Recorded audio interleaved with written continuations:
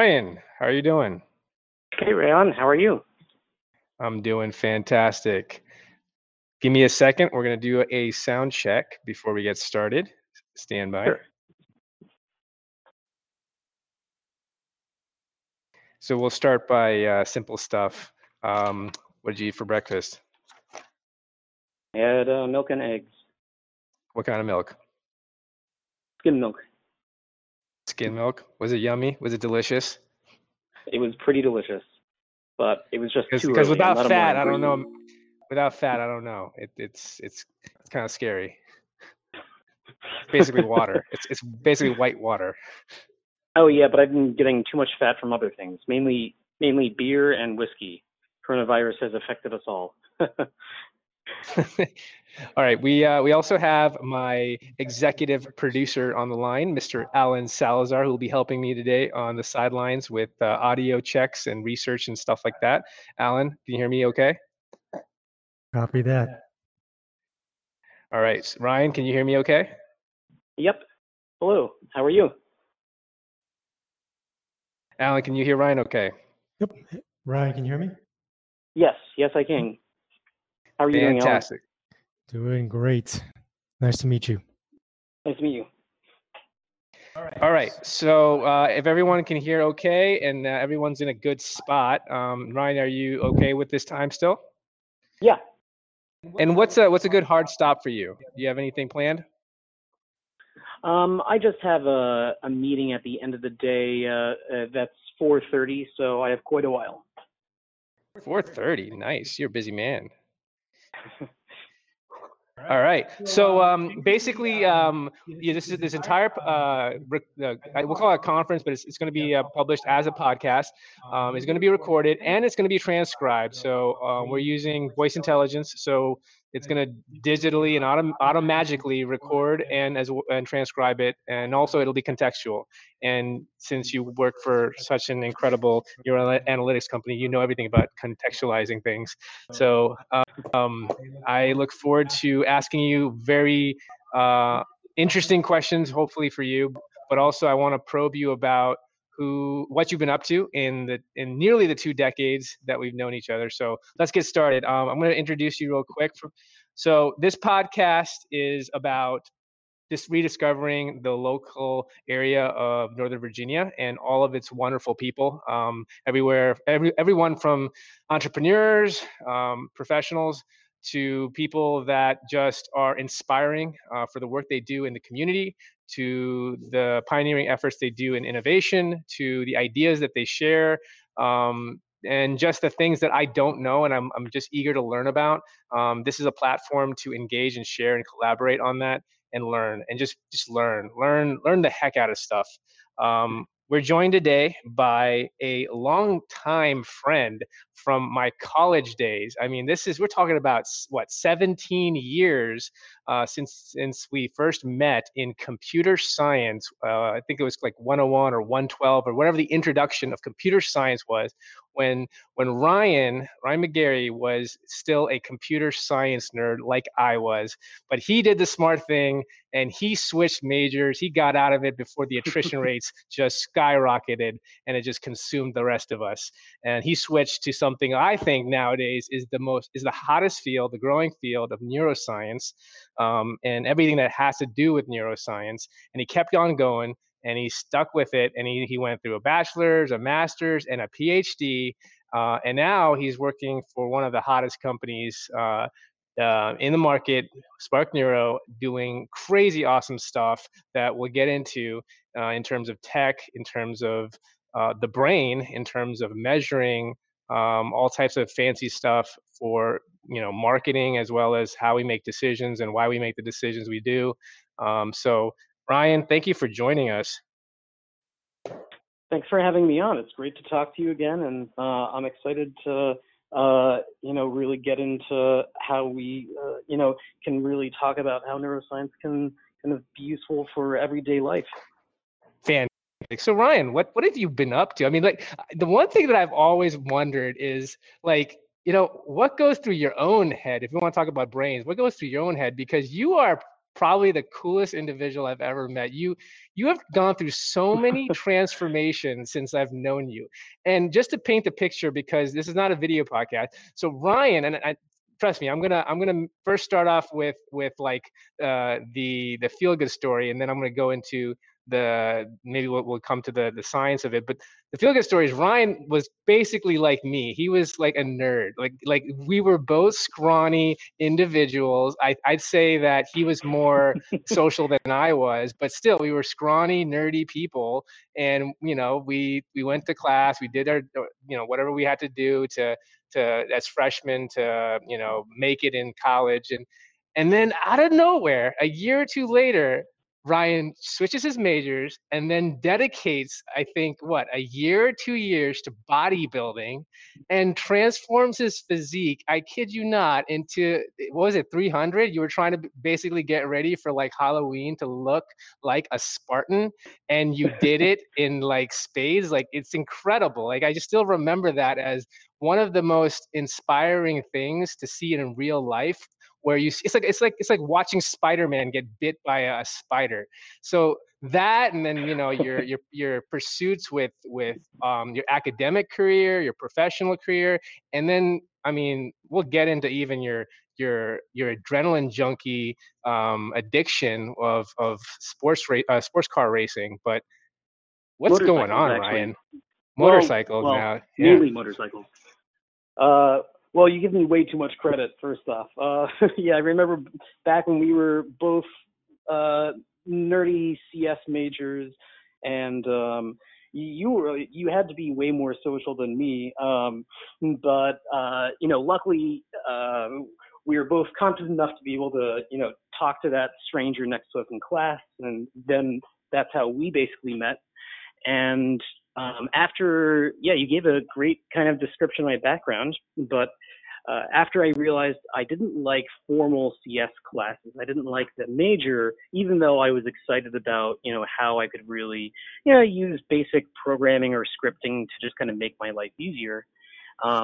After that, I switched over to psychology, and I took a neuroscience class as a major elective, and it was hands down the best class I've ever taken. And then I signed up for all the other neuroscience classes that the school offered for undergrads, and then just became so involved in the research my lab was doing. I was just an undergrad research assistant, but loved every day of the work. And so then I went into the master's and then the doctoral program, studying technically human factors and applied cognition, which is how we can take learnings from human psychology and cognitive psychology and design objects based around how we as humans think and work. For example, if you have to design the cockpit of an airplane, then we really can't remember where a billion different switches will go, but if you put all the braking instruments together and you also organize it kind of anatomically, like related to where the braking equipment actually is in the plane, let's say, on the wing flaps on the side, then those controls, should be placed kind of laterally on in the cockpit. We're just grouping things so our brains can kind of accommodate and learn how to fly quicker and more safely.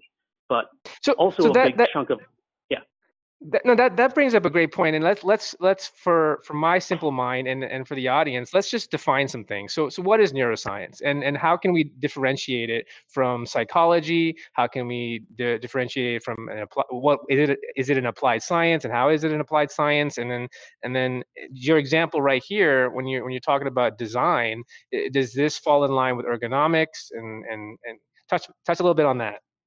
Yeah.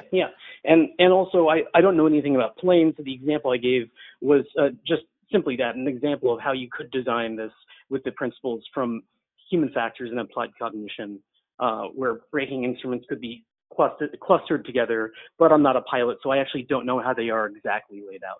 But it does take learnings from how the human brain works and things like what are short-term or working memory limits are, and then we can design things around that. So cognitive psychology is more based on the essentially how different cognitive components like memory and attention systems work in the brain, and then how that relates to how we as humans work, as opposed to neuroscience, which is different. It's really just the study of the human nervous system, which includes our brain, spinal cord, nerves, and muscles. And as I began my work in human factors and applied cognition, we had a lot of neuroscience professors and researchers in our department, and all of my work was actually shared with them. And the studies I ran were actually, over time, closer and more intertwined with the neuroscientists who were using things like brain imaging techniques to study how the brain changes with age, and also how we can do things like monitor the activation of the human attention system. So attention regions in the brain when someone's doing a task that might be, a bigger load. So does that answer your question? Yeah, absolutely. And now I'm kind of embarrassed because for years I've been abusing the word neuroscience, and I'm glad you explained it to me, because I think it really, the neuroscience got really popular even maybe around the first decade of the 2000s, because I didn't even know what it was in my bachelor career with you. All I knew was psychology. And everything was psychology. I mean, if it had to do with the brain, if it had to do with cognition, if it had to do with behavioral science, or anything to do with the mood, it was psychology. And then slowly after I became an engineer, and you learn about the intricacies of applied sciences and how you can, I learned the phrase decision sciences. You started seeing neuroscience pop up a lot, and then it became really popular because, I mean, I don't know, it blew up in the past 2 decades, and you hear it everywhere, and it's being used in sports, it's been used in the military, it's being used in so many applications. So that's why I kind of, I'm embarrassed that I use this so much, but this makes more sense, cognitive psychology and the distinctions of but I guess I'm more interested now in what you do, because I've always, I mean, I think one of the coolest things is when you can use science for everyday tasks or your everyday life, and everyday people can take the tenets or the principles of complex sciences and help it improve their own lives. And I think that's kind of like what you're talking about, is like even how you use when you describe groupings. Like, I'm sure there's simple tricks and tips that we we don't even appreciate, of how we have habits and we have tendencies that we can actually program. Yeah, that's one of my fun little hobbies on the side, which is just kind of learning more about how the brain works so you can do little life hacks to make your life easier. At the end of the day, that's Nice. what we all want, right? Is to just be able to do things more easily instead of making life more difficult for ourselves. So you're probably like one of the first life hackers, right? So like that's pretty cool. So like when life hacking became like a big thing, right? Like biohacking and life hacking and all this stuff, finding creative ways to get shortcuts to the big goal. I know that everyone had their approach, but like you actually, the science behind it. So give me some examples. What have you done? What is some fun stuff you've done the past decade for human performance, or whatever it is? I could start off with like the earliest stuff I did, which was when I realized my brain works completely different when I actually get a full night of rest. I'm actually able to remember things more easily, function better, think clearer. And right now, I'm sorry, I've got to be honest, you caught me when I'm like the most fatigued, because I just finished about 2,600 miles of driving in the last 3 weeks. I'll tell you more about that later, but basically back to the main point is when I was younger and I was working in this cognitive psychology lab, or this human factors lab, as an undergrad, I was really interested in how sleep impacts how we function as adults. And so I started doing or publishing research studies on how sleep impacts memory. And really, just for a lot of people, the average person gets about 6.5 hours of sleep, probably. I'm just guessing here. But really, there's an optimal amount of sleep you can get. And also your brain and your body release different chemicals based on things like ambient light levels, and that all of that sound, lighting, all has a big impact on the quality of the sleep you're getting. And your brain isn't able to do a lot of those restorative processes it needs to do, like consolidating memories and stuff like that, while you're asleep, if the light is too bright, or if there's a lot of loud stuff going on outside of your apartment building. I live in Brooklyn, so I have to deal with that a lot. So really just making sure you do basic things like get 8 hours of sleep a night, have, blackout shades, make sure you're in a quiet environment. And even though you won't always feel like there's an actual noticeable difference, you should be able to immediately tell your brain's working a lot better. So now we got to share stuff, share notes, because it's funny that you mentioned this. My friends know me as also like the sleep nerd, because I have historically been horrible at sleep, and I've always tried to find creative avenues to hack my own sleep, even though I can't do the basic things. And the basic things, the common term is sleep hygiene, right? The sleep ritual. And I'm curious what your sleep ritual is, and if it's similar to mine, because the ones that I swear by now are 65 degrees in my bedroom. So that's my go-to temperature.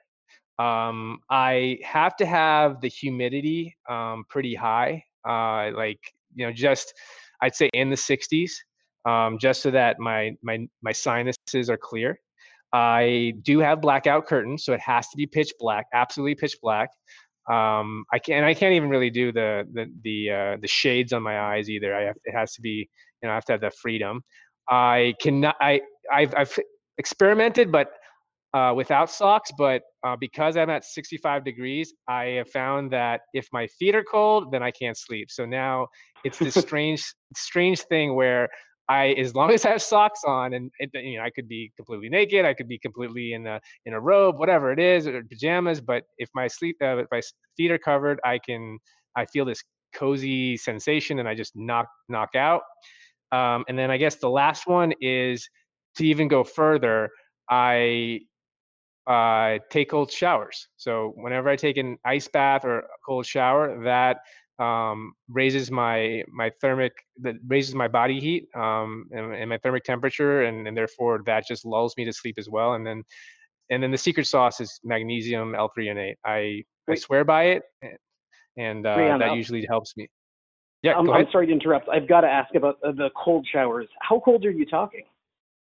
Okay, so that's a new topic in itself. So I've been experimenting. So the reason why I brought up, biohacking is funny enough, and I think we talked about this the last time we had a reunion, maybe like 5 years ago. I was really into Tim Ferriss's books and research, and in one of his early books, The 4-Hour Body, he explored cold therapy, right?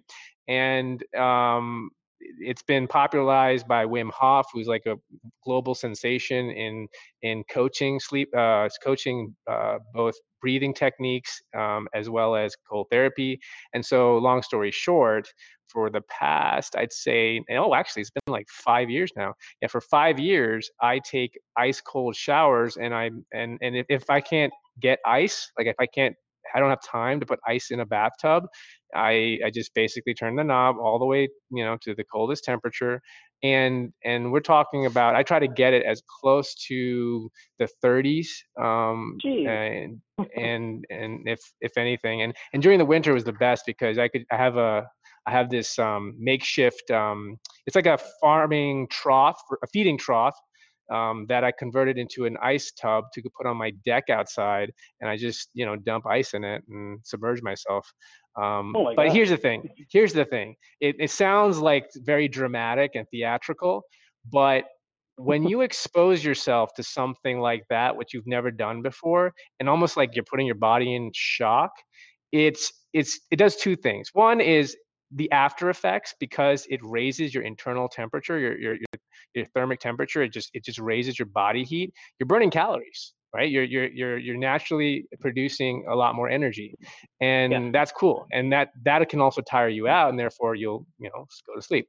The second thing that's pretty cool and this is something that I wonder if you've ever explored this, is, depending on where the contact points are for the cold therapy, and especially if you're, fully submerged up to your neck, there is some influence to the hypothalamus, and therefore you produce all of the good, feel good hormones that can, like serotonin included, and they just make your mood just become this incredible human being afterwards. Like you feel like $1,000,000, and that is my drug now. Like if I don't need coffee, that is my drug. I can, if I start my day with a cold shower, no matter what happened the night before, no matter if I didn't sleep, that will both activate my brain. It will keep me sharp. It'll give me that pep in my step. It'll keep me focused. And it just makes me feel happy.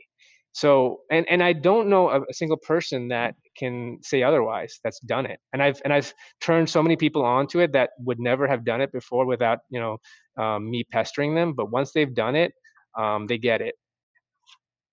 Wow, I don't know anyone else who does that. Also, I didn't know about the linkage with the hypothalamus. But so you're saying that you will take like ice baths or super cold showers if you don't have the ability to do an ice bath, and then at the end of the day, it helps you sleep better because your body is burning more calories and stuff like that. Correct. Yeah. So I originally, when I did this, I don't know, maybe back in like 2016, I wanted to be the next Ryan McGarry. I wanted to be ripped. So I was like, hey, but I don't want to put the work in, right? So see, here's the funny thing, that's a totally different lesson I learned right there. The shortcuts of biohacking and the ramifications of doing that. But the cool thing is, the good thing out of all that is I was put on to cold therapy, and even though I was trying to do it to get shredded or burn calories and burn fat ultimately, the side effect, which was even more tremendous and beneficial, was, just the mental therapy, the behavioral therapy that I got out of it. So that was, I definitely enjoyed that more. Wow. I have a friend who does a lot of lifting, and he's a very fit guy, and he's always shared his workout routines with me, giving me a ton of pointers. Whenever I go visit him, he lives in Seattle now, and works for Amazon. And so whenever we get a chance to hang out, or catch up, we'll always make sure to get some exercise time in.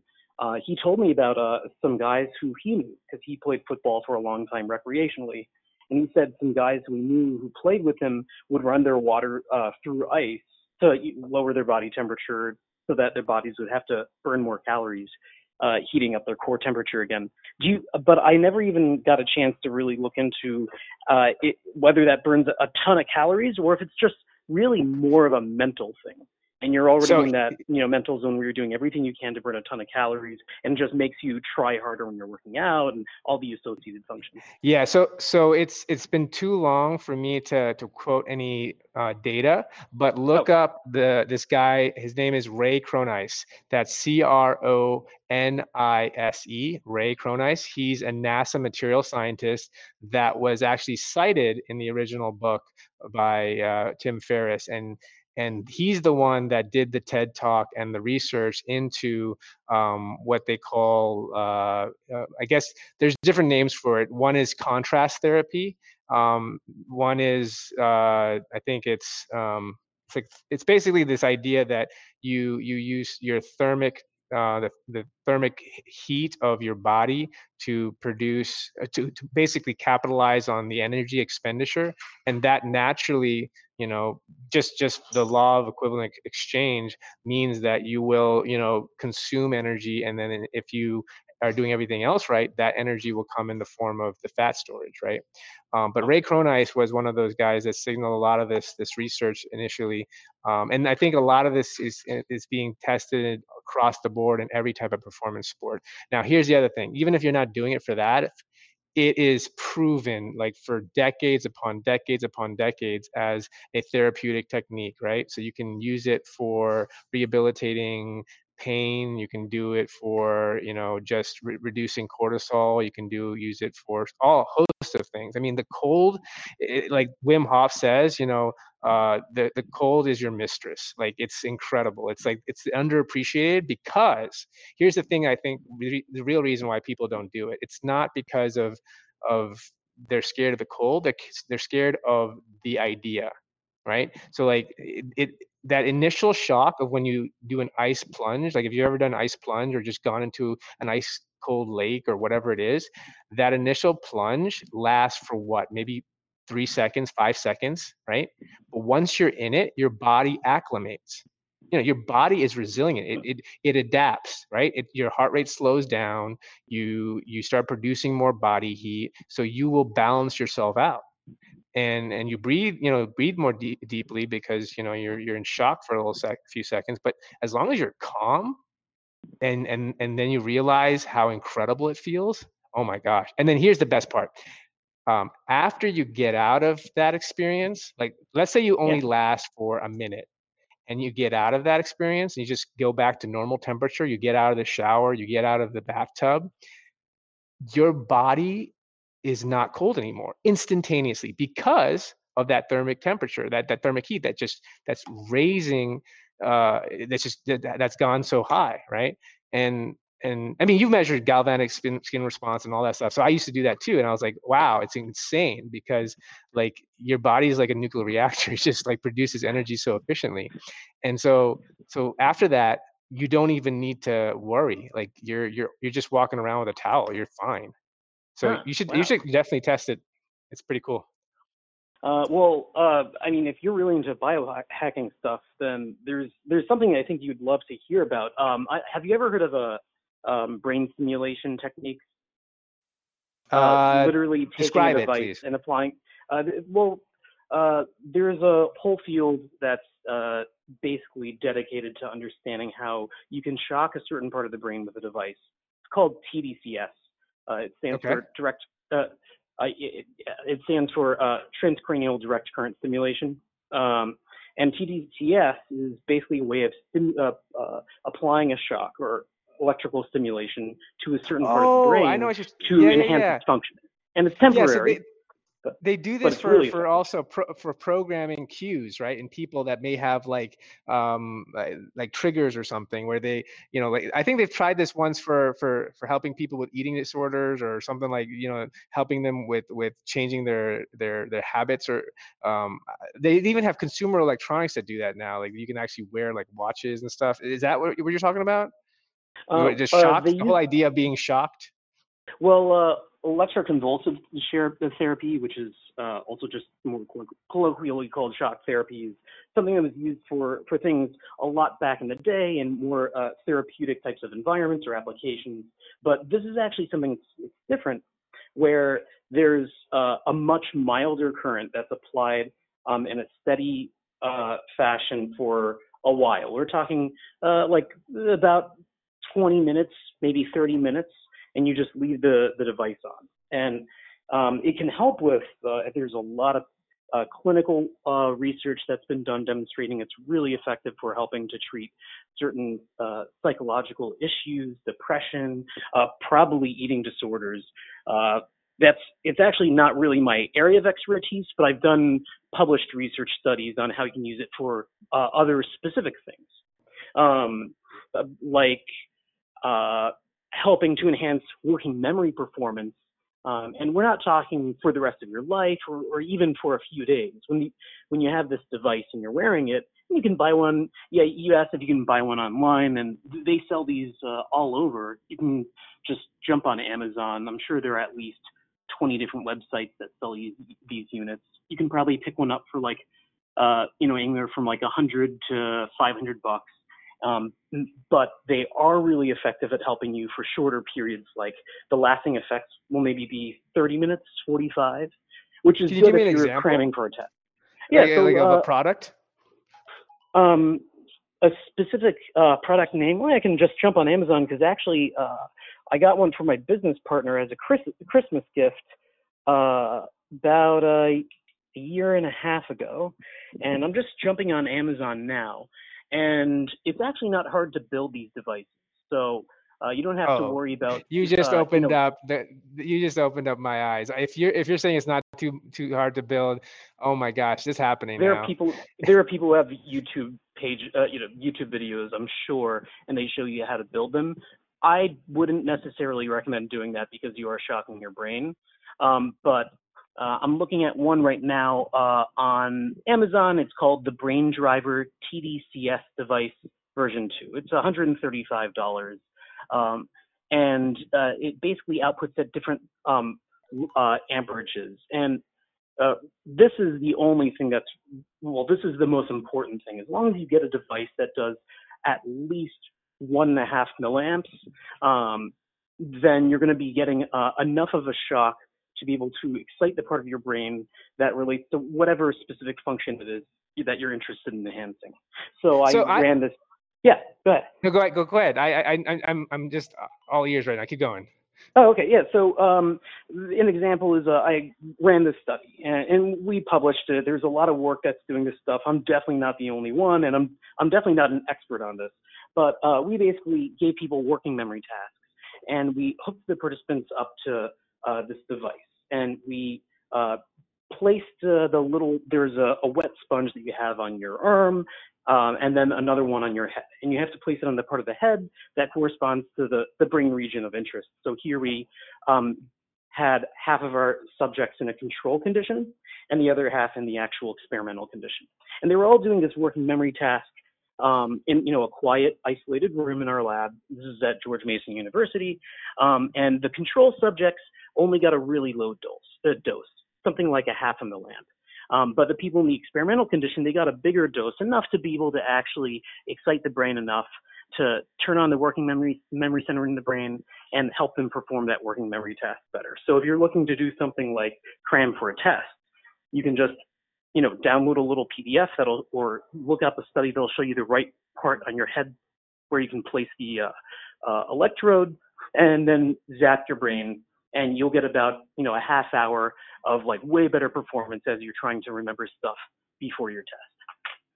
This is insane to me. So the way that you're nonchalantly just bringing this up is mind blowing, because I would think that this would be the most, like, this would be a game changer, and basically there's no need for nootropics, there's no need for Adderall and all these other things that were big back in college. I mean, everyone should have been doing this. I mean, this is like I don't know why this is not the biggest thing on campus like right now. Like, this is incredible.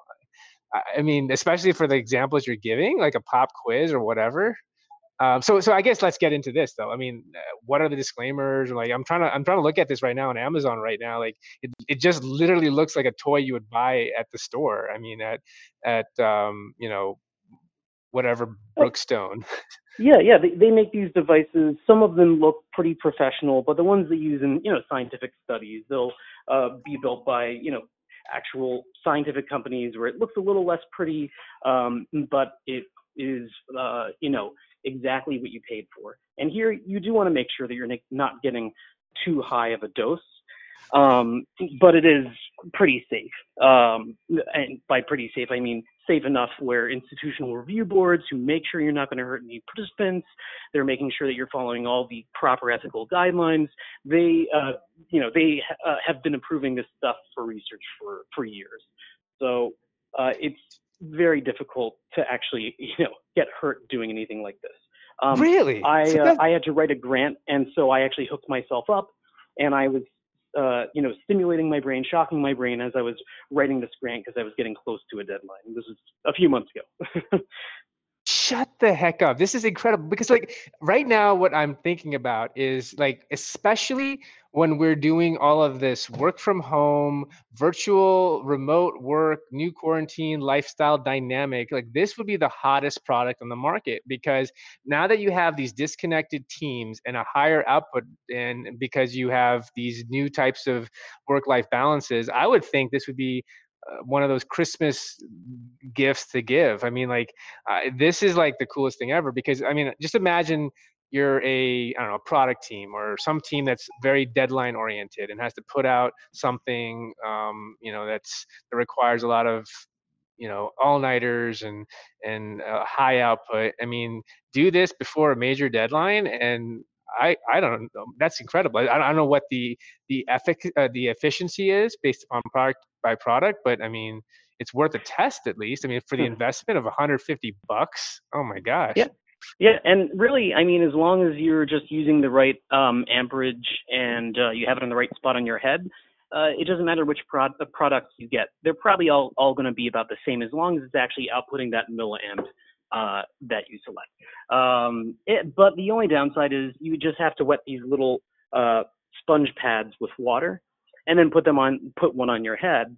So, you know, if you're, let's say, working in a crowded office and you don't want to mess up your hair, or if you're afraid of looking, you know, a little funny with this thing on, then it's going to be a little annoying. But other than that, as long as you're using your time wisely while you're actually using the device, because, you know, it only lasts for about a half an hour, then you're really going to be able to perform a lot better at whatever it is that you're trying to actually do, as long as you're not just, you know, shocking your brain and playing Call of Duty for the next 2 hours.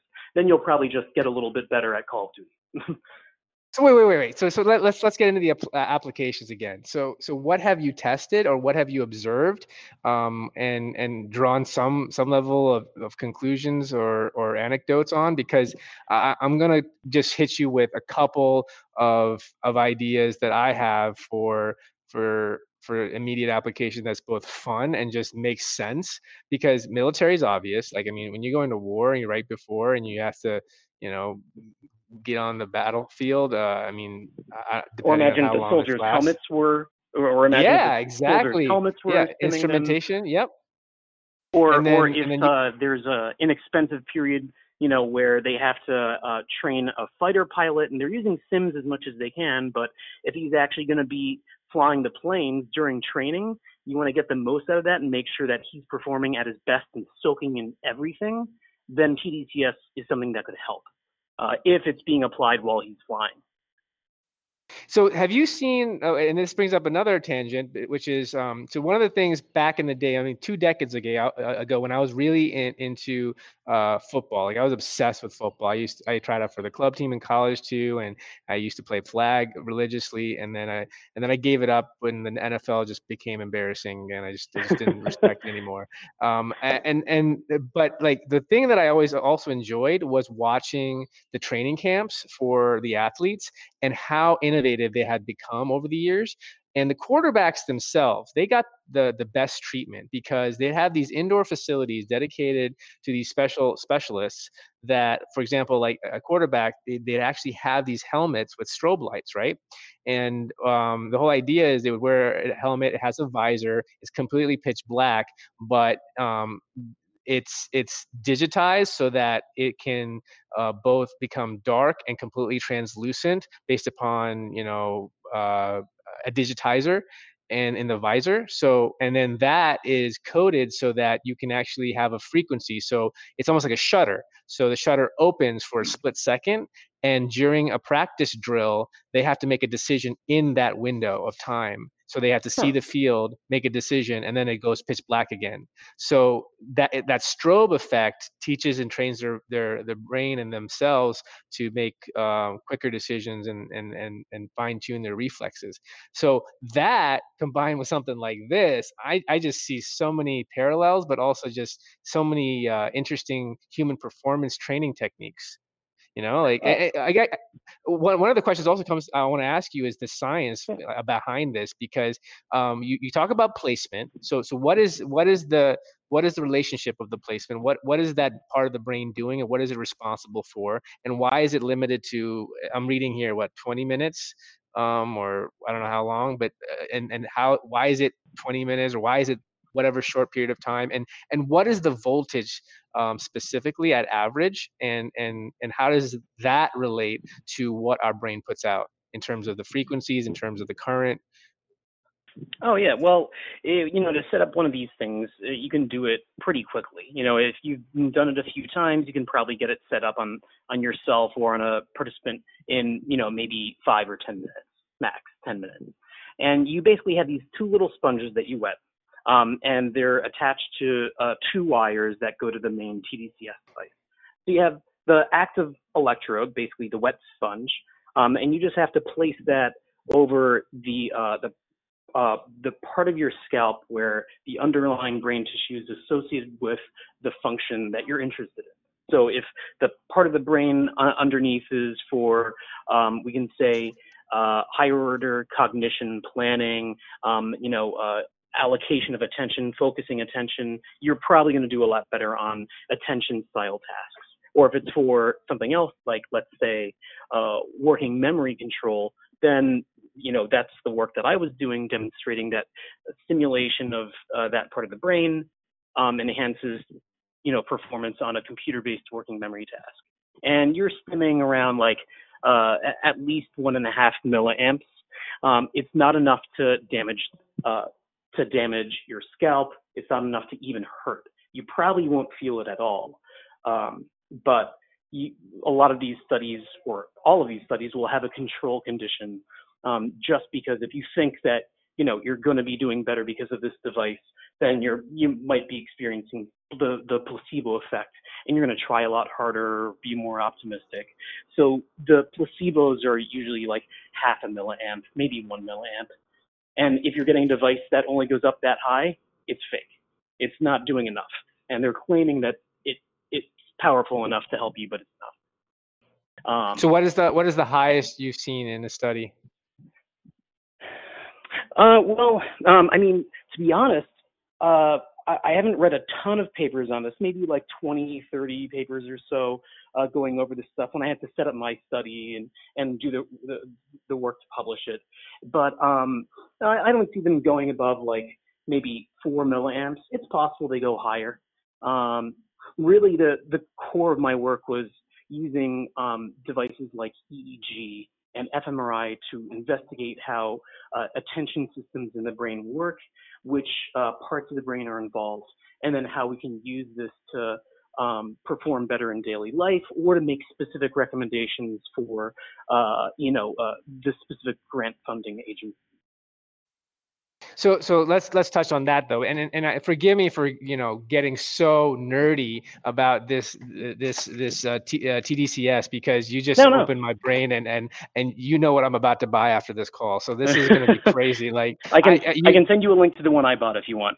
Oh, please do, because I'm right now standing in front of. So my setup right now, I have built a home gym with Alan's help, and now I know what the last piece of this gym puzzle is going to be. I'm going to body build, and then I'm going to mind build with this device. It's going to be I'm going to have a station dedicated to the TDCS, and it's going to have like it'll have like 10 books on there, and I'm going to read them all. I love it. You have a new business idea. This is amazing. Now I have to have you over, because we're going to make this the lab. This is going to be the next phase of your research. Like how much can I learn while I'm deadlifting with TDCS? Like that's going to be the new thing. The meta learning of while you're bodybuilding. We're going to do it. We're going to catch up once I'm back in Virginia. Awesome.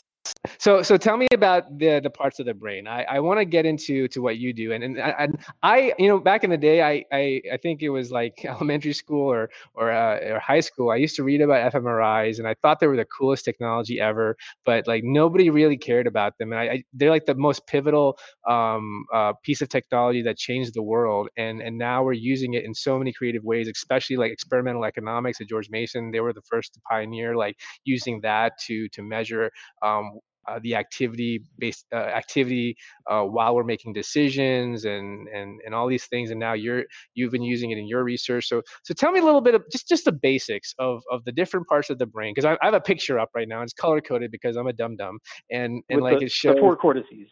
Yep, the 4 cortices. And I want to know, like, what do you study, and why is it interesting, and what is there left to understand?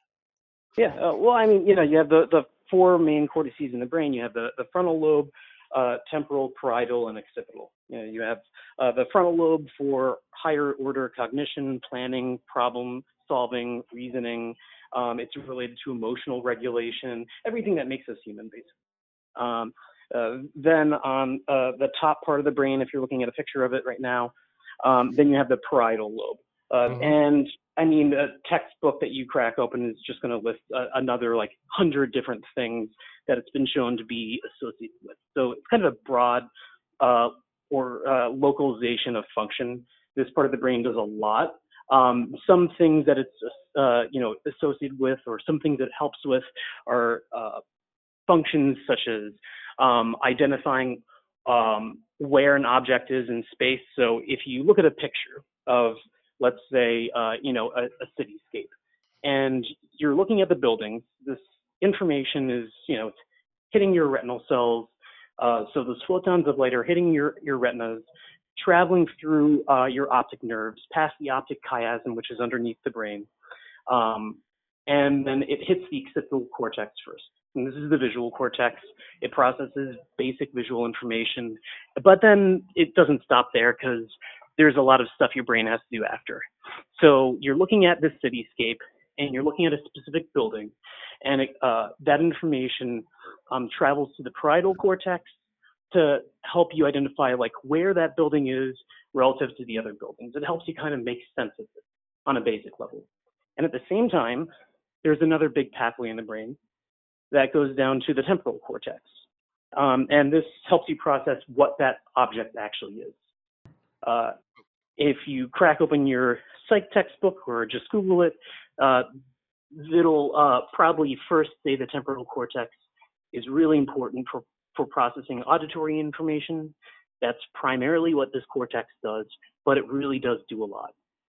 And then once your brain understands what the object is that you're looking at and where it is, and it's traveling near memory centers in the same cortex, so that you can identify, is that a city that I remember? Have I been there? Going through all these personal memories.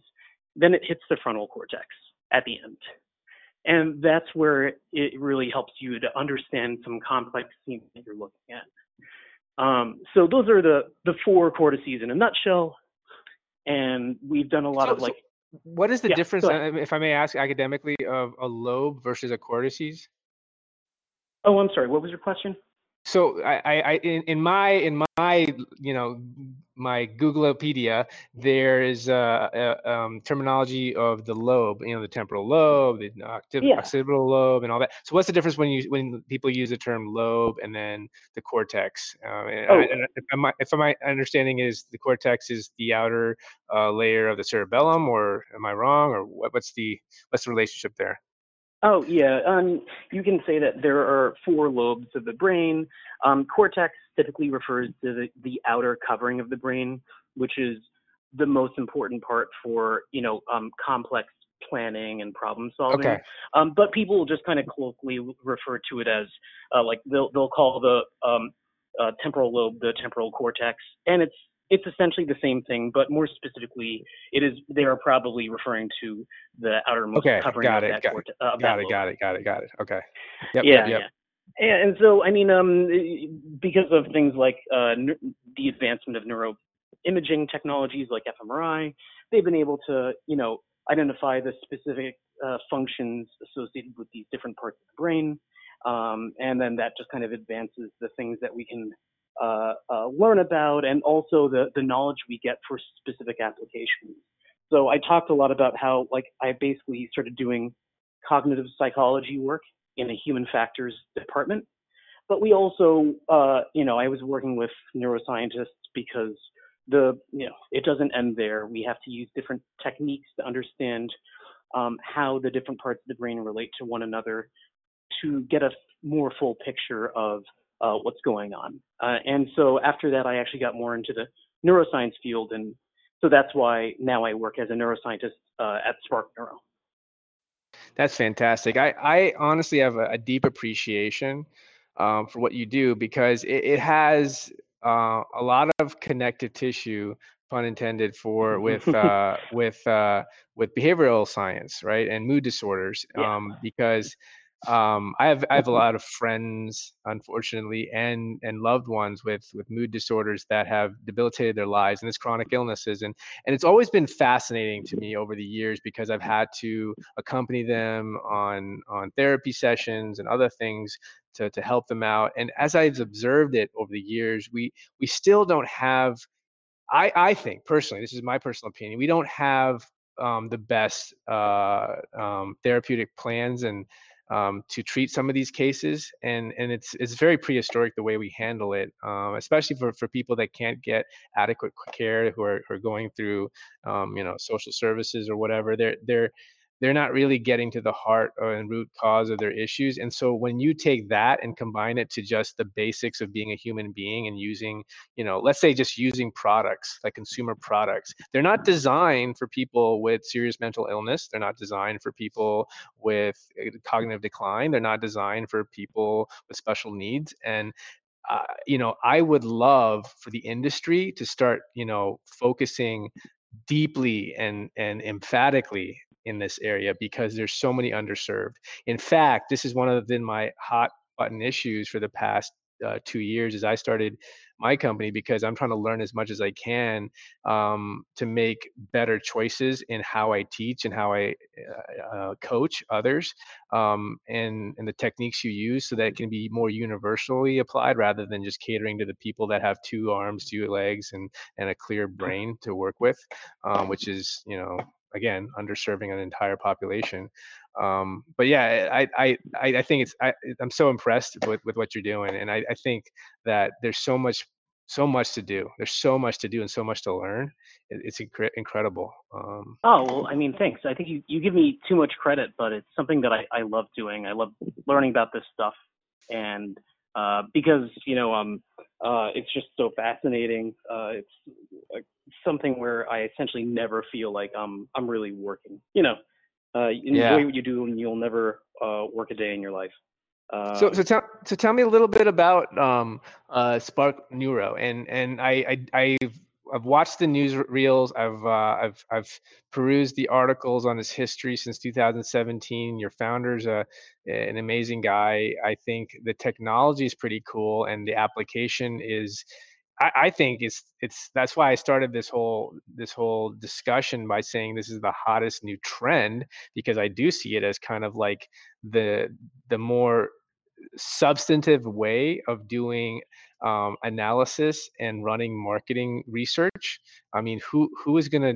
I think one of your company's promotional materials even made this point, that it's so dated to do those surveys and what do they call it? Those closed trials and Oh yeah, like one-on-one interviews, focus interviews groups. and focus groups and all those things, and when you compare it to something like this, where you're actually measuring definitively what is going on and what are all the literally the human factors involved in what they're paying attention to. I mean, what gets better than that? I'm curious also to know, if you could also explain like the science behind the five, I think it's what, 4 or 5 things you guys measure, and how they relate to one another to help inform those decisions. Oh yeah, yeah. Well, I joined the company when it was actually located in Bethesda, Maryland, and it was a user experience research company, and they also did their own design work. So we would do things like usability studies for different clients to either enhance the usability of a certain website, or a product that a company was working on. And so a lot of that would involve just, bringing in participants, doing one-on-one interviews, perhaps showing them the website or the product, and maybe using eye tracking, if it was a website or if they were on a tablet, like testing out an app. And then we would record where they were looking, and asking them to, let's say we're testing on a website, we would say, why don't you go ahead and create a new user, log in, and we would see where their eyes would go on the screen to identify, okay, everyone looks in the upper right-hand corner, that's where most toolbars are located, maybe. And we actually have the create a new user button at the bottom. So move that up to the corner. And we would ask people how they felt about the designs, what they liked, what they didn't. And we really, the Spencer Gerald, the CEO, thought, it would actually be way better if, instead of just asking people what they like, which website design do they prefer, if instead we could actually measure their feelings directly. And that's when I actually started as an intern, back about 7 years ago.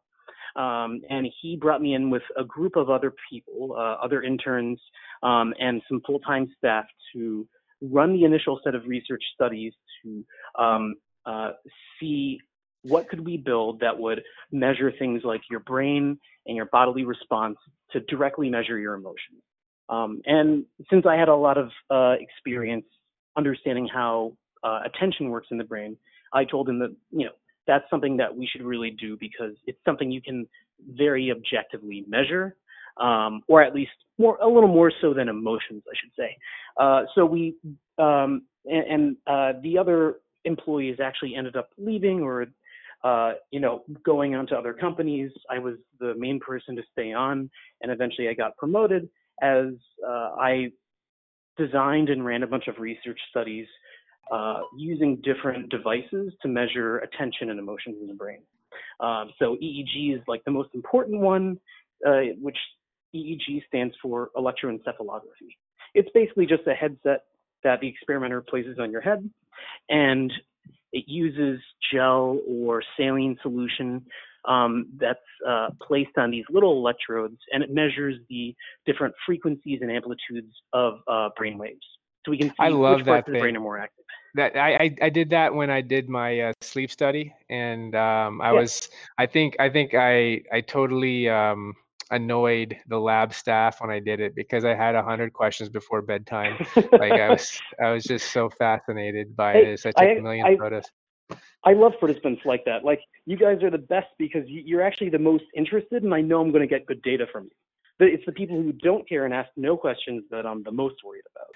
So actually, you may want to reconsider that because I remember when it happened. So that's a totally another topic for another day. But I have some qualms about how we run sleep studies in America. At least, well, I won't say America. I've only done it in Virginia, but the sleep studies done in this area by the pulmonology groups and different specialists, it's just like it's just a marketing scheme, honestly, to just sell CPAP and BiPAP machines. They don't really care about all that data they're collecting. They're just trying to find if you have obstructive sleep apnea, and like for example, I didn't have sleep apnea yet. As we've talked about in this entire early in this discussion, I've had sleeping issues, and nowhere in that study that they did on me, which was like whatever $3,000, $5,000 worth of time, they did so many they did so much instrumentation that they didn't even tell me any other factors to the testing. So for example, they'll run the reports, they'll give you G output and all that, but they'll focus so much on your breathing, right? So like, sure, they'll say, oh, there might have been a correlation with the times you were in deep sleep or REM sleep and whatever, but they're not going to factor in, whether or not you were on your left side, right side, the temperature of the room, or whatever it is, the activity of your brain based upon the time of, you were asleep or whatever. They're just going to go focus on that. And that's why I was kind of sad by that because I felt like there was so much more to unpack because of my sleeping issues, especially because I had to find it out on my own that at the end of the day, the thing that was bothering me the most was that I actually had sinus inflammation, which was observed at home. So when you're in a controlled study like they were doing, which is a pristine environment, you can't measure for that, right? So when I was at home, I had contaminants because either my air filters were not clean or whatever, and the data obviously could not reveal that because I'm not running the test at home. So anyway, long story short, like that's my appreciation for the EEG, and I've always wanted one so that I could always run the test at home and then compare it to that study and do my own anecdotal analysis. Well, maybe I can bring one over when I see you maybe next week or so. Ryan, you're my best friend now. You know that, right? Hey, I have a couple just sitting in my shelf. That is hilarious. I mean, hey, we had to buy a lot for work, so I'll drop by and hook you up. Awesome. So there's EEG, and then what else? There's facial coding. Yeah, that's right. So there are 5 main measurements that we take. There is brain activity using EEG. This allows us to pick up on your level of cognitive attention, and also emotional valence, which is how positive versus negative you're feeling about something. What's And this? also, it's not that clear. There is also a lot of approach withdraw that's intermingled in the brain mechanisms that we're picking up on, but it does kind of tell how much you like something that you're engaged in. How does that measure? What is the instrument to use to measure this? It's using the EEG, but there are different types of frequencies of brain activation that inform us about someone's emotions. So, for example, prefrontal alpha asymmetry, basically a difference in the amount of alpha wave activity we see in the left versus right prefrontal cortex is strongly indicative of whether someone is feeling more positively or negatively about something. You have more alpha activity in the left versus right prefrontal cortex.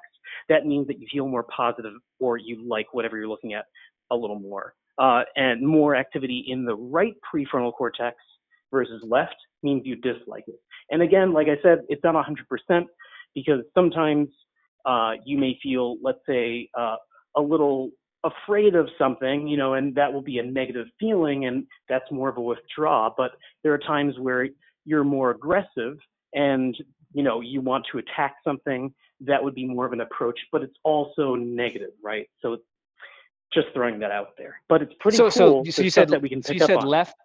Left is like, right is dislike. That's right. Okay.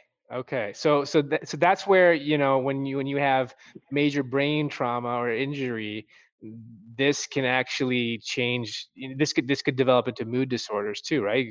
I've heard like stories of people that almost become their personalities transform, like they change when they've had brain injuries. And I'm guessing there's a relationship right here in the emotional valence and what is affected in terms of this alpha frequency or how it's output. So alpha asymmetry is also associated with things like mood impairments, but it's not always a clear picture with like a single sentence. They'll usually find there is an association between differential frontal alpha asymmetry levels and specific mood disorders, things like that. But kind of more simply, hey, you see a bigger difference in left versus right alpha activity, that there's some strong emotion the person's probably feeling. But that's also just one of the examples of ways you can look at some affective, or some mood in a person. So that's using EEG. We also use a few other sensors like GSR, which stands for galvanic skin response. And this is a little device that we place on your wrist, and we have little sensor leads that go to your fingers. And as you start to get excited, let's say you're wearing this device, you're going up a roller coaster, up that first big hill, and it's going clank, clank, clank, clank, and you start to see, right as you're getting to the very top of that first huge drop, you start to get pretty nervous. Your hands are getting sweaty. GSR picks up on the conductance levels as your hands get sweatier. And the thing is, if you're watching, let's say, kind of an exciting movie trailer and you don't feel like your hands are clammy, but let's say it's an action scene, if that's what excites you, your hands will be constantly releasing small amounts of sweat that you usually can't feel, but this device is sensitive enough to pick up on these small changes that arise due to your autonomic nervous system activation. Oh, you're talking my language. I love the ANS. I'm such a nerd about the ANS, CNS, PNS, man. And that's kind of why I brought up cold therapy. It's all about programming and controlling your CNS and your ANS. It's the coolest way to influence it, but in top of breathing techniques. But something you said about the GSR, it kind of stuck with me. And for all my 2.5 listeners out in the world, they're probably going to be pulling their hair out because I'm being such a elementary school kid about all these questions, and forgive me, my job is much simpler than Ryan's, but I'm very interested to know, have you guys ever studied the relationship of like things that are stuff like cortisol levels, stress levels, in relationship to whatever you're testing with GSR for example. Like obviously there has to be a relationship whenever you're excited or you have a stress response or something, sweaty palms included.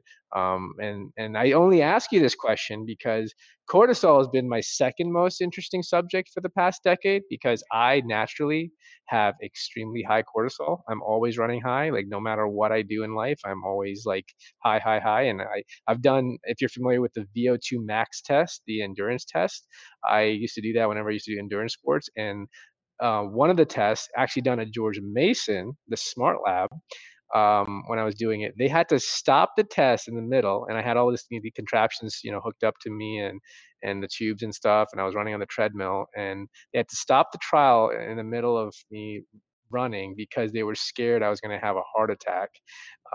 And so they wanted me to go get tested, and thinking that I had some abnormality. And all we found out, was that my baseline heart rate and my cortisols are pretty high. So long story short, I've always been intrigued by the ways we measure stress response and excitement, and just, yeah, exactly. And so just the relationship, if you guys have ever done any or thought about, measuring that as part of some of your analysis. No, and I wouldn't be surprised if there were some research groups that put these sensors together, a couple of these sensors, to look at how they relate to one another. But another thing is, now I talked about how our company originally was called Spark Experience. We were based in Bethesda.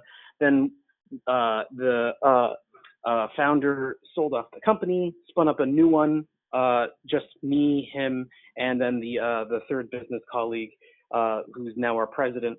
And we called the new company Spark Neuro, moved it up to New York. And if we had to measure, the stress hormone cortisol in New Yorkers in the middle of the day, rushing, taking the subway to get to our lab, and going back to work, everyone would be sky high. So I just kind of stuck to what I know, which is things like emotions and attention, brain. No, fair enough. I'm trying to milk at you body. for all your knowledge, because I think I just have this feeling that you guys are on the precipice of not just, using this for business to business solutions, but you're on the precipice of using this as a real preventative tool for preventative medicine and diagnostics, because one of my core beliefs in anything that has to do with telemedicine or health IT is data, collecting data. And the more data you collect, the more uncertainty you can remove, and the more errors you can remove. And more variability in that data, the diversity of that data, only helps improve the visualization. And one of those things is the chemistry, and that's when you get into hormones and cortisol. And if there's a company out there who can do that, who can measure it instantaneously, could take like a serum reading of cortisol, and within an hour of you getting tested for all the other cool stuff you guys do, not only would that allow you to understand your behavior, your mood, you'd be able to pinpoint what is giving you that behavior, with more of a confidence level, right? So if it's not just like, your reaction to the politics, if it's not just reaction to the colors or the way they're speaking, but also because, oh wait, you're also been sedentary for this entire day, and therefore, this inactive lifestyle is going to be making you more hypersensitive, and have a greater response to those stimuli.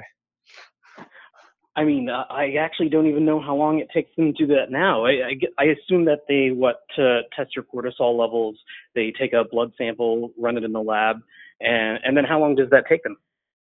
Yeah, I think for me it was, I think they did it with urines, and the problem is not the testing, it's the institution and the way that it works. You have to send things to the lab. So I was hoping for, at this point, an Amazon kit. Like, you can measure your testosterone at home, right? You can measure your, whatever. You can measure your ketones. You can measure your glucose. Now, if we could get to a point where we can measure your cortisol, boom, we're in business.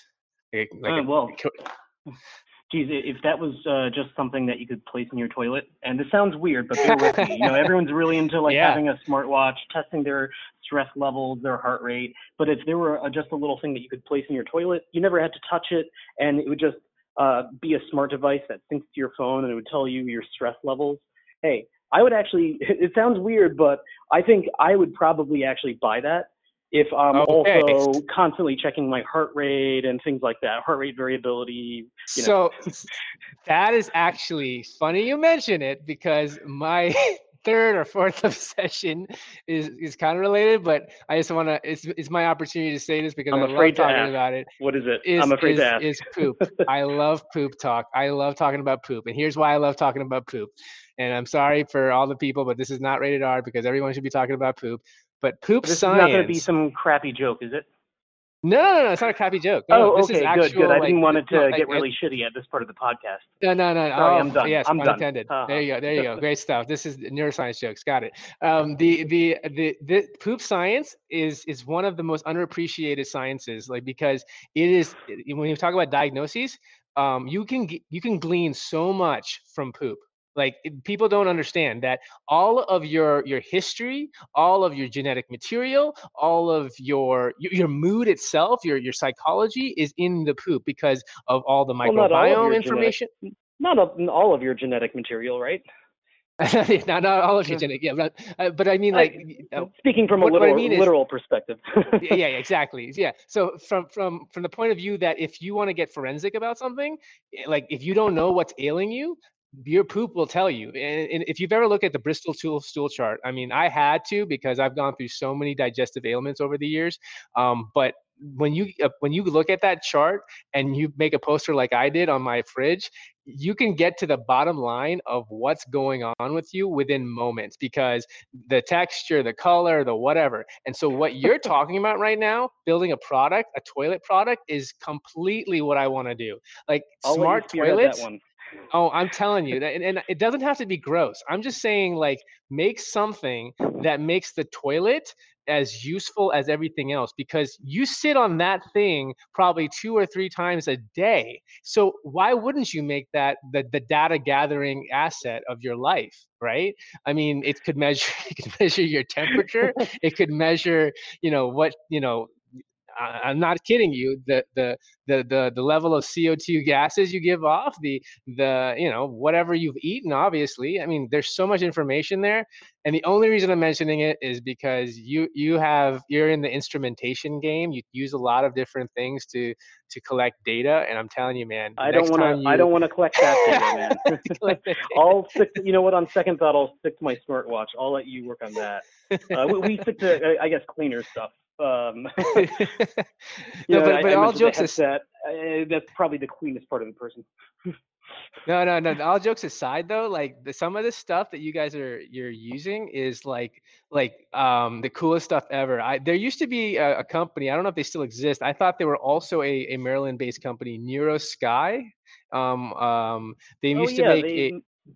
they made an EEG headset, one of those small, I think, like probably a dry headset or something that Yep. just had a couple of sensors. Yeah. Yep, and I remember they were so popular because whenever, a decade ago when they came out, they were the first ones to start advertising a consumer grade product which could be used for gaming, right? And like, I think they were just getting into designing software APIs that developers could build games where you use this interface to move objects and move avatars on a map. And now I'm sure I haven't even studied this for our call, but I'm sure there's a lot of products, especially with the VR market blowing up, that do this already. I mean, I'm just There were a waiting for lot, that yeah. point, yeah, where we can just do that more than, move around, just like move objects with our mind and stuff. Oh man, you know what? This has got to be a part two. I think the next podcast we have to definitely talk about that, because I am in the market to design the drones that I can control with my mind. Like, I want to put those two worlds together. Like, if we can do that, I think that is a killer. I think just for Oh, the fun. Like, if there's anything like Elon Musk's Boring I did Company. that before. Yeah, I Okay, did that. jaw dropped. Yeah. Jaw dropped. Tell me this. You go. The floor is yours, sir. Please tell me this. Tell me about this. Oh, well, I mean, you talked about how NeuroSky I guess they had something where you could play a game and move objects on the screen and it was basically just. Oh wait, yeah, I think I saw an interview of you doing something with this. Didn't you do you had someone interviewed about you on this specific project? You something that was televised or published somewhere? I don't know. I mean, the drone thing. No, there was never any like news article that was done on this where I did it. I'm sure other people have done this. Maybe you were thinking of some blog post on our website or something like that. I don't think I've mentioned it because it was just a little pet project I had on the side where I just built a little script that would basically allow me to classify as I would have the EEG headset on my head, set up, recording, and it would record the data and build a little classifier to say if I was if it was recording brain frequencies or signals, you could just say, while I was thinking of having the drone fly up, and then I did the other motions, recording what my brain activity looked like when I was imagining flying down, left, right, and then it would just send those commands with this open API that I got for this little drone that I got. This was a few years back. But the NeuroSky, there are a lot of EEGs that are like that. They'll have like I think this one had like maybe just a few sensors. It might have been dry. And there were a lot of companies that built smaller, cheaper headsets like that. But really the like traditional EEG studies where you have to actually collect good data quality and you have to have very precise time locking with when, let's say, a picture is presented on the computer screen. Those will use bigger, more expensive systems with much better, accurate, more robust data. There are a bunch of these though. I mean, they had a cool little design, and I'm sure there are others like it. So Nintendo what was are actually thinking of using that for the Wii originally. Sorry, I didn't mean to interrupt, man. Go ahead. No. This is a great point. I wanted to ask, like, so a great segue, which I wanted to ask, what are some of the pain points you all run into when you're trying some of these devices? I mean, you talked about time locking. I have a background in microelectronics, and one of the things academically we'd always have to study is how the clocking of microelectronics can be the game changer for how computing works. And that's how you get into computational processing, and I'm imagining when you get into digital signal processing, when you're dealing with frequency, when you're dealing with real-time signals, which is EEG, and then you're dealing with sensory information, which human factors, people actually watching something where you have to correlate what they're watching with what they're outputting in this data. I mean, what are some of the pain points you guys run into? What are the things you look for in terms of quality control, in terms of the product selection that you guys have to use for your instruments? And yeah.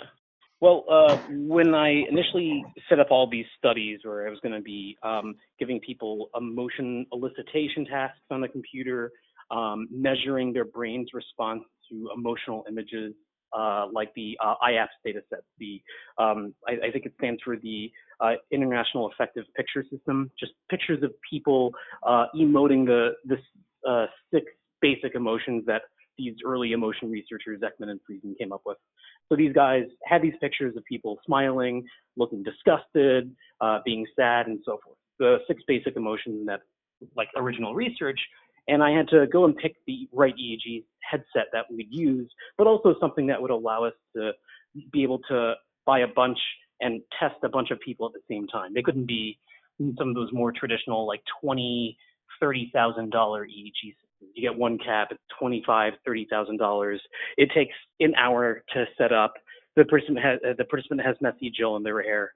So I guess from a non digital or programmatic perspective, like that's one of the annoying things you have to deal with is just the long setup time and stuff. But once you get past that, so I picked this one that allowed us to just use saline. It was cheaper, but better data quality than most of those smaller systems. And then the big problems you get into are time locking the data with the other sensors. So earlier you asked what I use or what our company uses. And I'm sorry, I actually didn't even get to finish because I've been so excited talking about this other stuff, I keep getting sidetracked. No, that's my So fault. It's one of my conditions. It's called the Rehan issue, which is just I scatterbrain. You should study me. I'm a great guinea pig. Well, so we use EEG along with other sensors. GSR for galvanic skin response. In layman's terms, it tells us how calm versus excited you're feeling based on your nervous system arousal. We also use a standard webcam that processes microfacial expressions. So the moment you start to smile or frown or show one of those 6 emotions I was talking about earlier, then we can actually have an idea of how you're probably feeling. And of course, you're not always smiling if you're watching something that you're liking. And sometimes you might have facial expression that actually doesn't really directly correspond to how you feel at face value.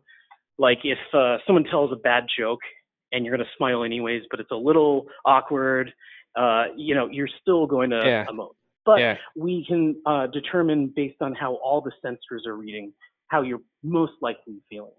And also with EEG, you're constantly monitoring the brain activity.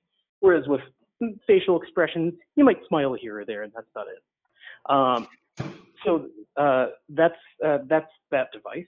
And then we have 2 other things that we're picking up on.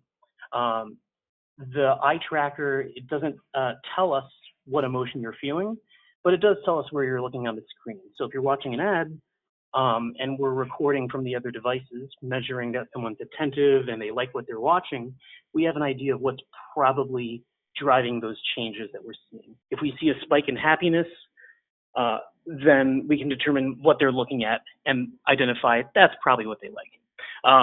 And then the last part is something called PPG. It's photoplethysmography, and it's something that allows us to just place a sensor on their skin, on their finger, and it shines light into their skin, and it tells us what their heart rate and heart rate variability are. So increases in heart rate and heart rate variability are associated with emotional changes. And it's also the same technology they actually use in the Apple Watch and different smart devices when they give you a readout. So those are all the devices. And because you have to time lock these, so getting back to the question you actually directly asked, you have to time lock these devices on a very accurate level because you're getting thousands of data points every second. And we have to do this very accurately. Otherwise, if the data is off by, let's say 2 seconds, we've already collected, a ton of new data. And you run out of storage fast. So you have to be able to quickly process it live, which is what we do. Anything else that's more intensive, reprocessing old data, we have to also store it and make sure that these computers don't run out of space, that they don't end up crashing, and that data processing also just has to be done right. From a scientific perspective, I don't even want to get too much into that, but you just have to make sure that you're processing things the right way in order to eliminate noise if someone scratches their head and that EEG headset moves. If their cell phone is on and it's nearby, that can interfere with the amplifiers and then cause a lot of external noise interference. Someone turns on a microwave nearby, of course, not only is that generating, sound noise, but noise that interferes with the tiny changes in electrical activity that we're trying to measure at the level of the scalp, things that are originating from these brain cells. So are you guys hopefully doing... that answers your question. It does, and now this is where the geek creds come in. Are you guys doing this in some type of Faraday cage? Are you guys doing this in some type of isolation lab, or what is this? No. I mean, we just try to make sure that we're doing this in a quiet location. We ask participants to turn their cell phone off, put it away so it doesn't vibrate, so it's not near the equipment. But no, you don't have to do it in any kind of like special isolated room. Although other things like fMRI, that's where that requires, a special room where they have to lay a special foundation. And then you have this huge device, that requires nothing else that's metal nearby, and everything has to change there. EEG, it's way more portable, and you do have to be very still but it's not as bad as I guess I made it sound. It's actually portable enough where I did a study that was in the Washington Post, and I had people drive the Tesla. This is the fastest Tesla at the time, the model P90D. It went from 0 to 60 in like 2.5, 2.8 seconds, somewhere around there. And then I had control subjects drive a Civic, and we were able to measure their Nice. attention and motions while they were driving, and then we could see how long it would take for their attention levels to drop off once they turned on autopilot, stuff like that. And it was all doable, but it was a lot more noisy. Now, is the market, I guess, how am I going to put this? Is the market larger for the entertainment industry, the sports performance? Who are your major clients? You don't have to drop names or anything, but like who is directly seeing the benefit from this? I mean, I'm sure everyone is, but like give me the largest piece of the pie that you're seeing that's is tending to use this widely. Well, one of the first studies that I did was for this client. I don't want to mention their name. I probably have to reach out to most of these people beforehand to No, make absolutely. sure they're okay with it. But for a larger advertising brand based in New York that didn't actually have any political affiliation, but they paid me to do research studies in swing states for the 2016 presidential election so that they could find out essentially which ad spots, shorter ones or longer ones, were able to be more effective. And then they could learn from there really how to price them out, what they should really be having, whether it's like just 30-second spots or should they have 60-second spots? Can people pay attention to something for that long? But basically, a lot of our clients are doing ad work. They're Fortune 500 companies that sell products that have, TV ads on YouTube, and they want to optimize their content so that we can basically test their commercials and then second by second gauge attention levels and emotional activity so we can give them feedback on how to optimize that content. Saying, hey, people started to lose attention by the 15-second mark. The music was not effective. There was no change in emotions. You should cut out the music, change this, remove that scene, make it shorter, pay less, and drive up revenue.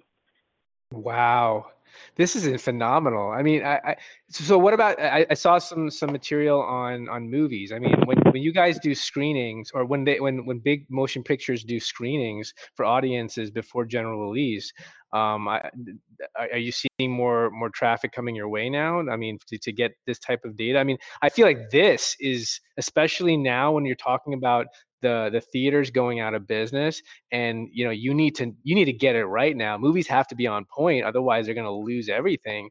Yeah. I see this as like saving the day. I mean, if you can test like this with a small sample size but get such accurate results.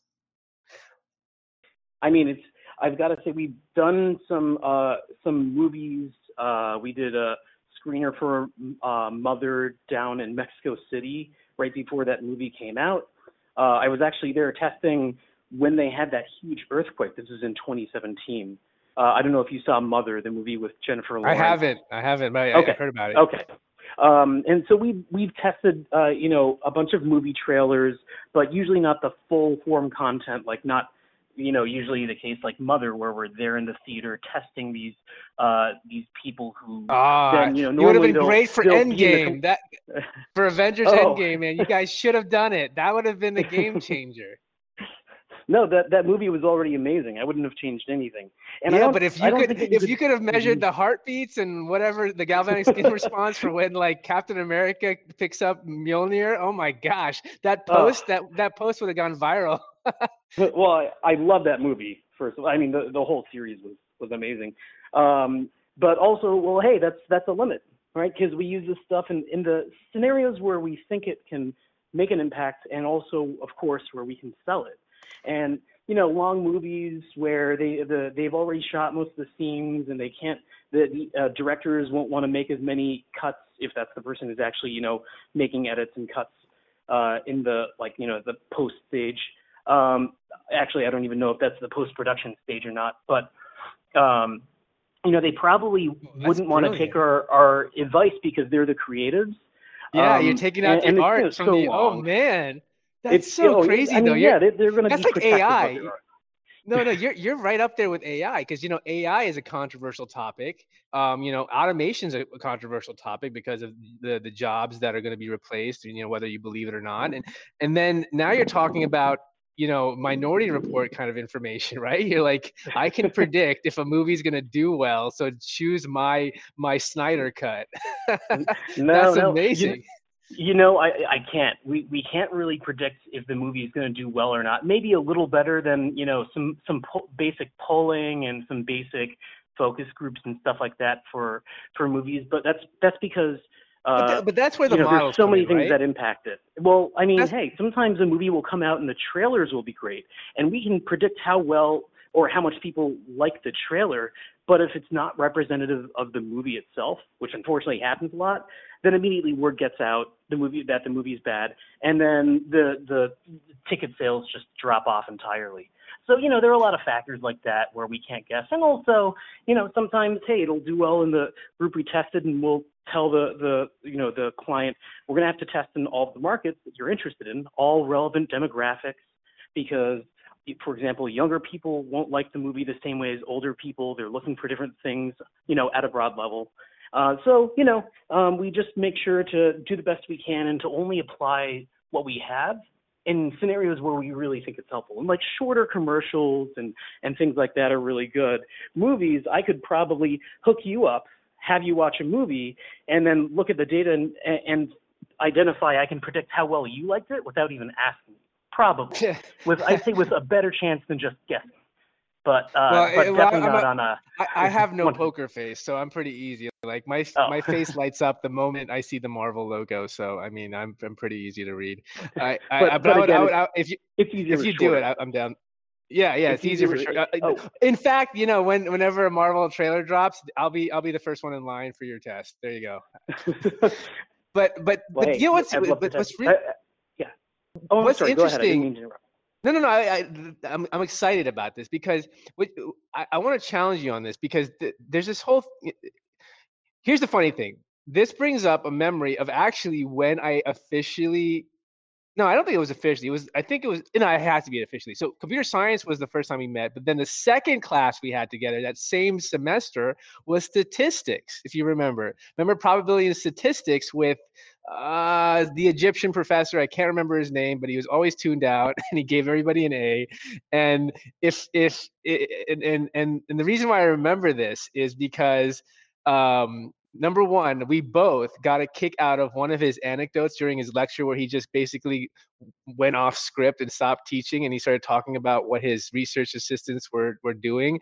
And one of the things they were just messing around with was how to get out of tickets, moving violation tickets. And they had actually studied statistically and measured the probability of how a police officer, when writing a ticket, could get your license plate wrong if you did a combination of ones and eyes. You remember this? Like you can increase the probability of error. So if you just basically, because eyes and ones, or I guess it was L's and ones, or one of the combinations are so similar that if you get the combination wrong, then they write it wrong, and therefore the court has to throw the ticket out because obviously it's not you. So anyway, I remember I totally this forgot about that. Oh, okay. Well, I totally forgot about that. I remember something about that where our teacher is telling us about this, but no, I'm glad you brought this up. So this was my, first of all, funny enough, even though I didn't pay attention for half the class, it was one of my favorite classes that stuck with me forever because of that anecdote, because I appreciated statistics. I appreciated actuarial science and all this stuff that I never appreciated before, but I appreciated probability, and I appreciated permutations. If you remember, we went through lots of theorems and permutations, of the p-value and how to appreciate the p-value. And now I'm sure you've gone through that a lot, and error correction and all that. But and then modeling, right? Modeling was a big thing. And by the way, the only reason I brought up the anecdote of the license plate is because I have that license plate, and I can't tell you what combination I have, but I do have that license plate. But I'm sure the cops can't either. but like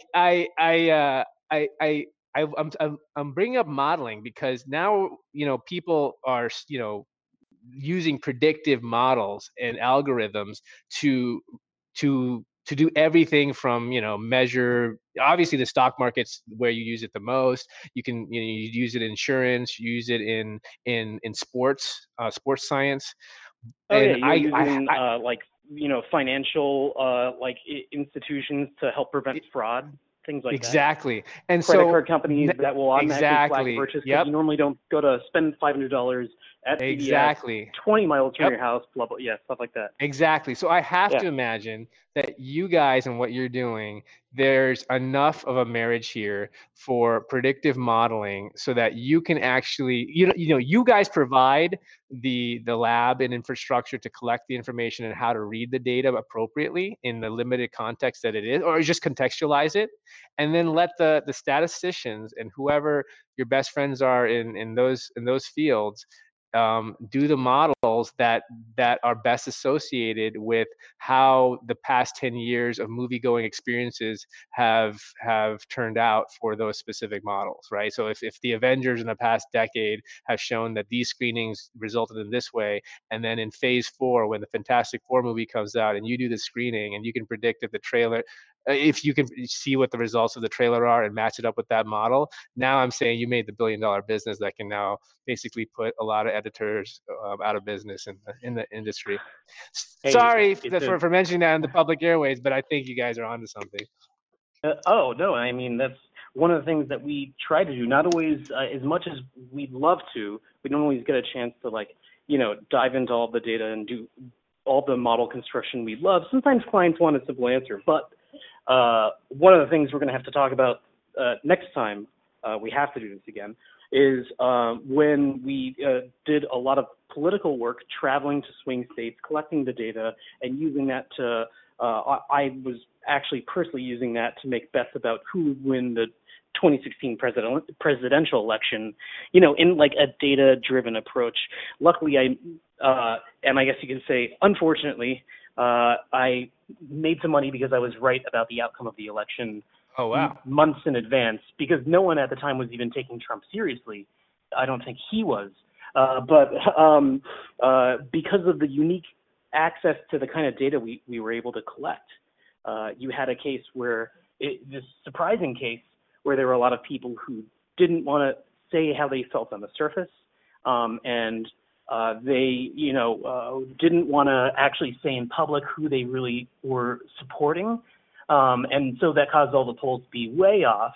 But then when you actually talk to the people who felt this way, you got kind of a clearer picture. But the neurotechnology is what really allowed us to see, and allowed me to see, how people were feeling on the inside when they didn't want to really say how they felt outside. Wow. I mean, Ryan, like, this has been a crazy conversation. And you know what I get out of this? You're on your way to a book deal, because you could literally write the book on on the next evangelist. Like, how can you measure an evangelist? Like those type of people that are thought leaders and people that can get people to listen to you and decide what you're going to do next. Like, I would love for someone to write a book, kind of like the Tony Robbins, like, analysis, like, those type of people using your type of data science. I mean, this is cool stuff. And I appreciate you for taking the time for this. I know you got to go. So I don't want to keep you more than you have to. And we'll definitely have to do a part 2. So closing thoughts, where can people find you? What are you going to be up to next? What's the adventure for 2020 now that I don't know if you're in quarantine or what you're doing now in New York. Hopefully you're staying safe. So where can people find you? What are you up to? And any closing thoughts? Yeah, well, I mean, I'm just living in Brooklyn and also Virginia a lot, about 50-50 time because of COVID. And so I'm here with my fiance right now. We just got back to Brooklyn today. Oh, wow. Congratulations. I didn't know. Oh, thanks. Yeah. And, I guess so I'm, still doing all the work with the company that I founded with those two other guys. Fortunately, we successfully did a Series A about 2 years ago now, and that's been able to keep us alive, keep our data scientists employed, all those people who do that modeling, and so we're able to still do a lot of data analysis, but no testing right now. So, research is obviously slower. I can't wait for things to get back to normal. And closing thoughts, I guess.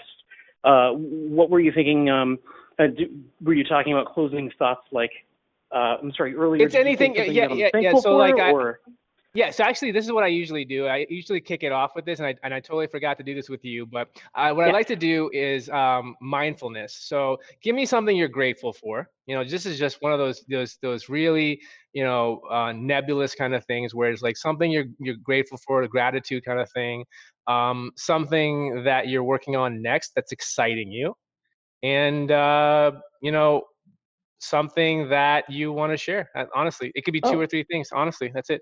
Oh, well, I guess, these are really crazy times, but I'm really thankful to live in this time, because even though the news, everything, all those different outlets try to make things look really daunting and dark, we're honestly living in probably one of the best times, because just having your phone, having a laptop where you can Google anything, just living in this day and age where if you want to know the answer to something, you can immediately find it in about 2 seconds, is pretty amazing. And so, I don't know, I guess what I'm trying to say is I feel fortunate to live in a day and age where we can learn anything we want, probably for free, and achieve way better things than what people were limited to based on their limited access to technology years ago. And absolutely. So that's really what I'm thankful for. And what was the second question? Sorry, I think I'm running on about 2 hours of sleep.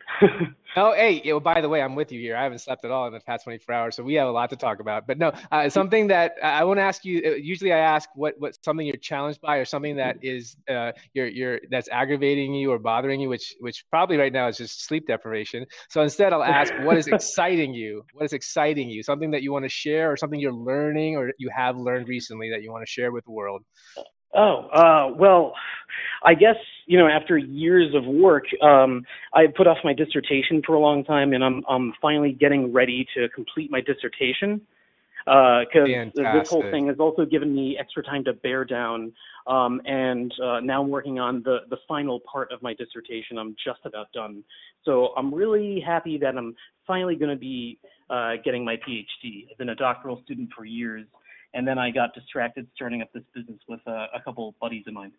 Oh, I love it. This is a superhero in the making. Reed Richards at its finest. This is awesome. Thank you so much, Ryan. Go ahead. Sorry. It was a blast getting to talk to you, Rehan. And let's definitely do this again, okay? Absolutely. We have part 2 with it's going to come back with a vengeance. The sequel is going to be incredible. We're going to talk about cars. We're going to talk about hacking the brain, and we're going to talk about your relationship and probably what you did cognitive science wise to get and make a healthy relationship, because I need to learn this stuff. Oh, I did a brain imaging study using MRI, and we had people play different training video games for 6 to 8 weeks, and we looked at which ones allowed them to actually get smarter and create something called a transfer effect. You train on the game, you get better at other tasks in daily life. And we have some cool stuff, so we'll talk about that next time. Dropping nuggets. All right, Ryan, I love this. Thank you so much. You've given me inspiration for the day and the week. I hope you have a fantastic rest of the week. Stay safe, and I really do appreciate it. Hope to talk to you again. And for all my listeners, my 2.5 listeners in the entire world, I appreciate you guys listening in. And until the next one, everybody have a good one. Thank you so much, Ryan. Bye, Rehan. All right, take care.